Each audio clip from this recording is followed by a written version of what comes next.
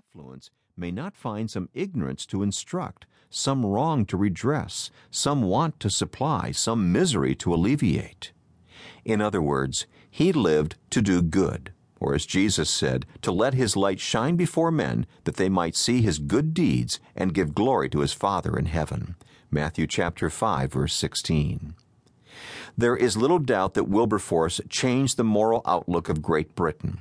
The Reformation of manners, morals, grew into Victorian virtues, and Wilberforce touched the world when he made goodness fashionable. Contrast the late 18th century, with its loose morals and corrupt public life, with the mid-19th century. Whatever its faults, 19th century British public life became famous for its emphasis on character, morals, and justice, and the British business world famous for integrity. But he was practical with a difference. He believed with all his heart that new affections for God were the key to new morals and lasting political reformation. And these new affections and this reformation did not come from mere ethical systems. They came from what he called the peculiar doctrines of Christianity. For Wilberforce, practical deeds were born in peculiar doctrines. By that term, he simply meant the central distinguishing doctrines of human depravity, divine judgment, the substitutionary work of Christ on the cross, justification by faith alone, regeneration by the Holy Spirit, and the practical necessity of fruit in a life devoted to good deeds. The fatal habit of nominal Christians. He wrote his book to show that the bulk of Christians in England were merely nominal because they had abandoned these doctrines in favor of a system of ethics and had thus lost the power of ethical life and the political welfare. He wrote, "The fatal habit of considering Christian morals as distinct from Christian doctrines insensibly gained strength. Thus the peculiar doctrines of Christianity went more and more out of sight. And as might naturally have been expected, the moral system itself also began to wither and decay, being robbed of that which should have supplied it with life and nutriment."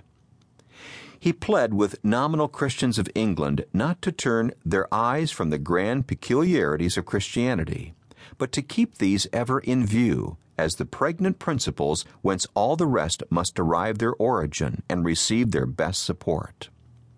Knowing that Wilberforce was a politician for most of his adult life, who never lost an election from the time he was 21 years old, we might be tempted to think that his motives were purely pragmatic, as if he should say, if Christianity works to produce the political welfare, then use it. But that is not the spirit of his mind or his life. In fact, he believed that such pragmatism would ruin the very thing it sought, the reformation of culture. The decisive direction of sin, vertical.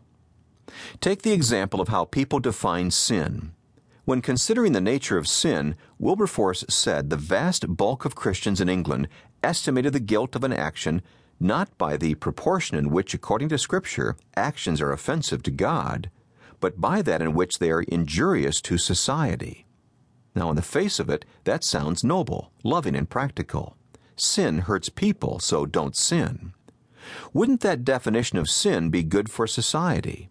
But Wilberforce says, their slight notions of the guilt and evil of sin reveal an utter lack of all suitable reverence for the divine majesty.